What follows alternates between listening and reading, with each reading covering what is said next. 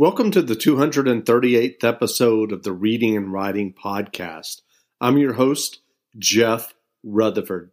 Stay tuned for my interview with Beth Pounding, author of the novel A Measure of Light. Stay tuned for the interview.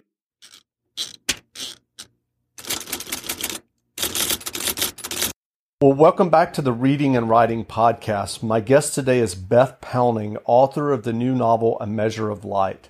Beth, welcome to the podcast. Well, it's a pleasure to be here, Jeff. Thank you.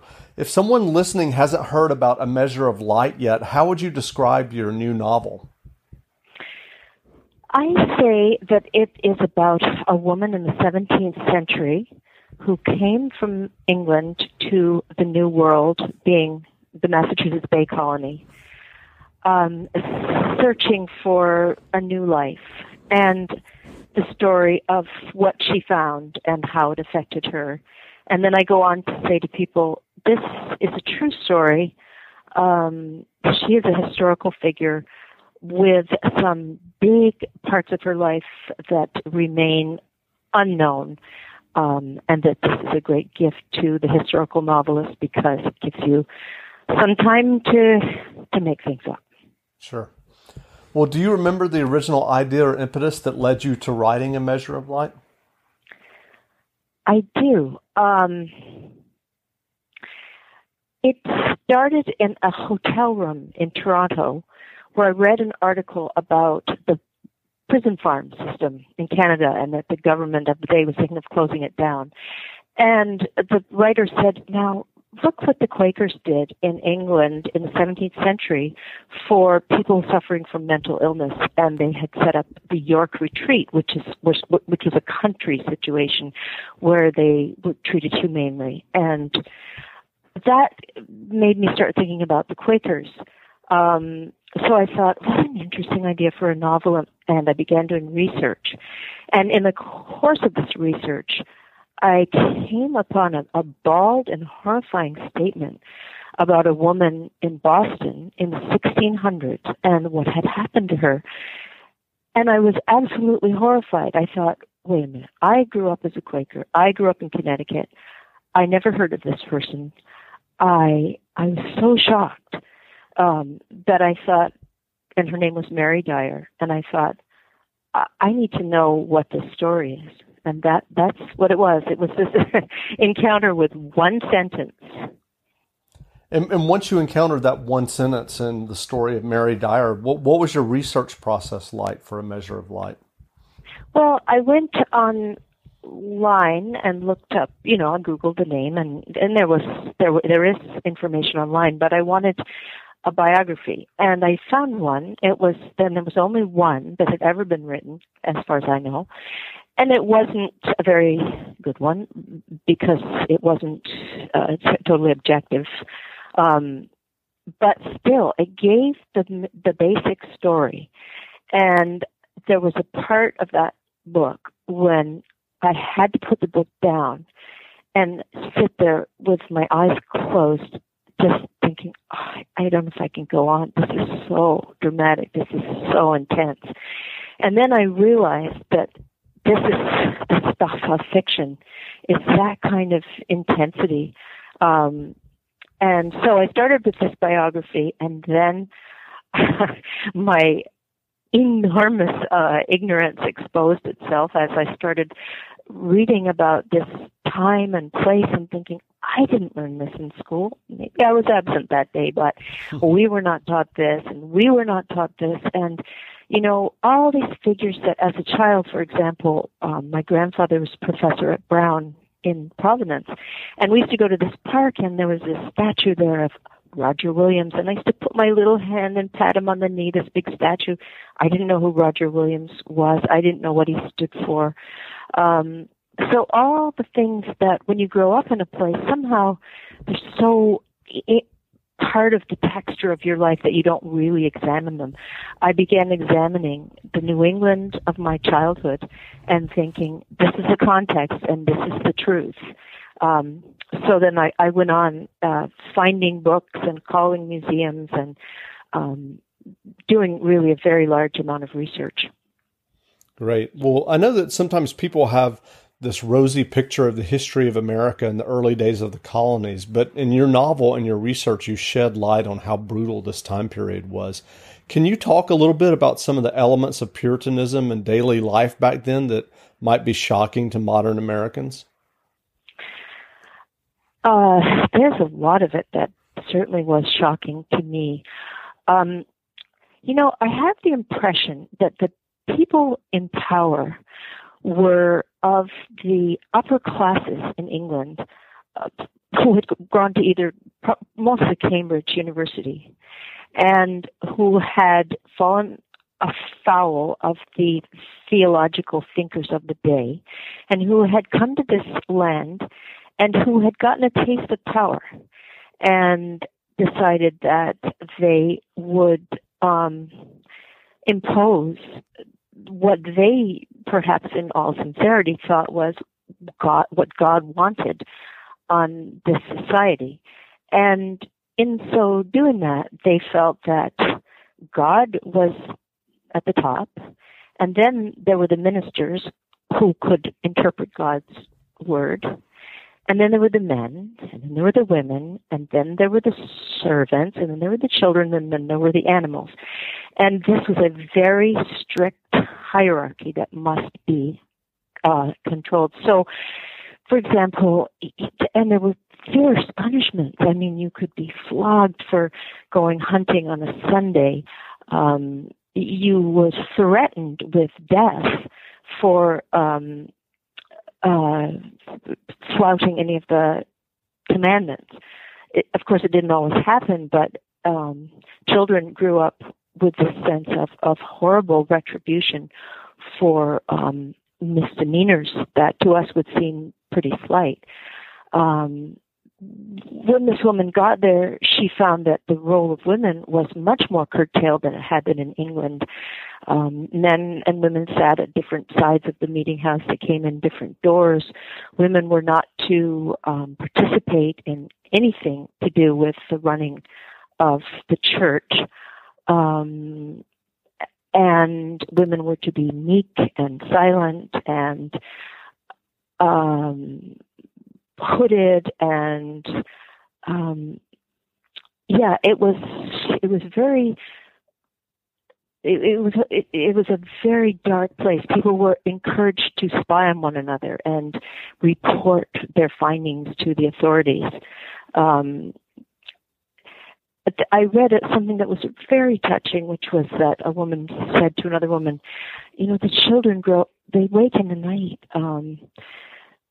screaming with fear because of what they heard the minister say.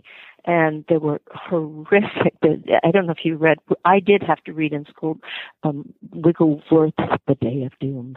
And it describes what will happen to you if you go to hell. And children would, I imagine the psychological implications of hearing about the hell that awaited people who did bad things. So, yeah. Yeah. And you talked about it somewhat in your response, but in terms of like the roles of women, what did women at that time face? Well, they had to work so hard. In England at that point, they were used to, if you needed butter, you could get it from the next farm. If you needed cloth, it would be imported from London. Many things were manufactured in England at that time. When they got to Massachusetts, they lived in extremely primitive conditions. They cooked over an open fire. They didn't have white flour or yeast, so they couldn't make the bread they were used to making. They had corn that was crudely ground. They had cloth was imported at that point because there wasn't a lot of weaving done, but probably it would only come in once a year, so they would have to make do with very little in the way of clothing. And it was, it was the husband coming in and tossing down the duck and stripping it and gutting it and cooking it over the hot fire. it was endless, grueling work. And then on the Sabbath, on Saturday night, they would have to do everything to do. They weren't allowed to cook or do anything on the Sabbath, but to speak of things of the Lord. So on the Sabbath, on the Saturday they would work very hard, and then on the Sabbath they would sit there with these sermons that would go on for 7 or 8 hours, and until it got dark, just sitting there, and then back to work. And then the other thing that was interesting was they were told that they must populate the new kingdom of God on earth, so that they were to have children constantly, just keep having those children. And I read that the women, most of them were gap-toothed because they lost their teeth from being pregnant and the ill health that they would fall into with repeated pregnancies. So on top of all this hard manual labor, they were pregnant. And on top of all that, they were very much under the thumb of the authorities and supposedly under their husbands. Although I think in real life, some of those husbands probably were as irritated with the whole situation as the women, and in the quiet of the home said, "Oh my God, this is ridiculous. I wish we'd never come." Yeah. But I think it was really tough.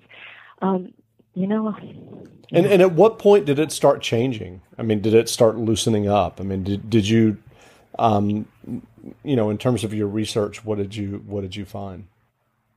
I didn't, to tell you the truth, there was so much to research about that particular period and about Mary and about the Quakers when she went back to them. I'm not, certainly not an expert at what happened right after that period, although I know that the famous Salem situation happened after the situation that I was writing about. But I do know that shortly after the ending of my book, Charles II came into power, and he clamped down on the excesses of the rulers, what was happening, and things started to lighten up. I would say around the 1670s or 80s, something like that. Gotcha. I think we were at the peak of the horribleness at the end of the book, my book. Right. If I can put it that way. Yes. So what advice would you have for aspiring writers who might be listening and are interested in writing their own novels or short stories, given your writing experience? Well, I've written and written and written since I started writing when I was 8. I really did, and so I would say do lots and lots of writing without being held back or curtailed by the thought of anyone else reading what you're writing. To begin with, I do lots of writing to myself in my journal. I do. I think you want to remember that writing is. It's like being a child when anything you see is your plaything to make something else with. And that's what words are. They're your toys. They're your things to play with. And you have to remember, things like Shakespeare saying that what was it? The beautiful sentence where the wind bellies makes the sails pregnant. Thinking about what wonderful things you can do with words, and learning that they're your tools before you embark upon thinking, I've got to write a novel, or I have to write any kind of a formal, a story or a poem or a novel, because then you will feel like, well, there must be rules.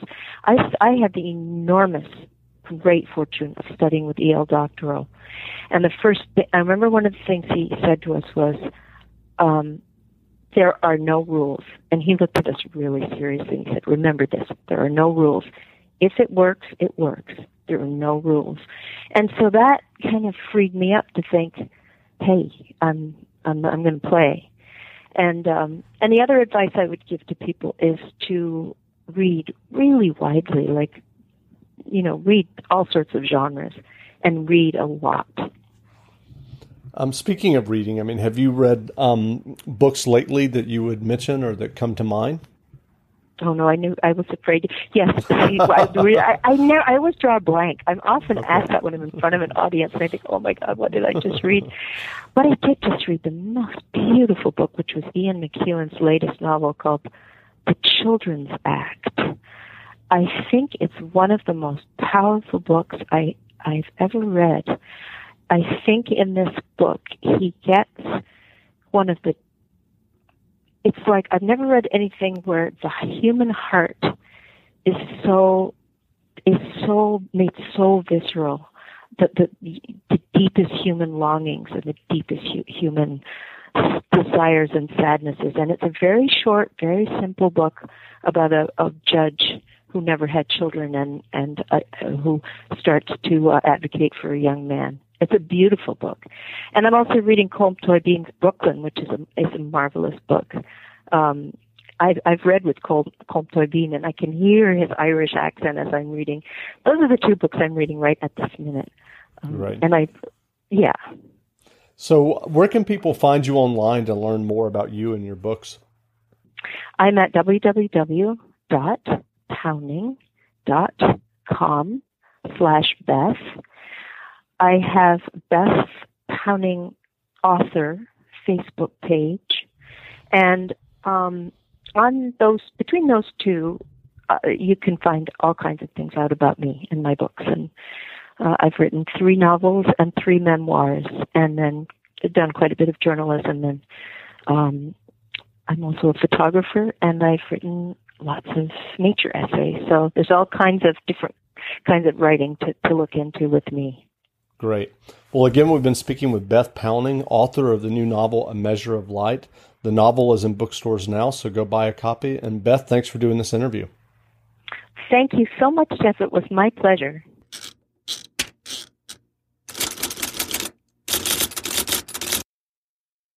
Support for this podcast and the following message come from Corient. Corient provides wealth management services centered around you. They focus on exceeding your expectations and simplifying your life. Corient has been helping high achievers just like you enjoy their lives more fully, preserve their wealth, and provide for the people, causes, and communities they care about. As one of the largest integrated fee-only registered investment advisors in the U.S., Corient has deeply experienced teams in 23 strategic locations. Corient has extensive knowledge spanning the full spectrum of planning, investing, lending, and money management disciplines. Leverage Corient's exclusive network of experts to craft custom solutions designed to help you reach your financial goals, no matter how complex they may be. Real wealth requires real solutions. For more information, connect with a wealth advisor today at Corient.com. That's Corient.com. Corient.com.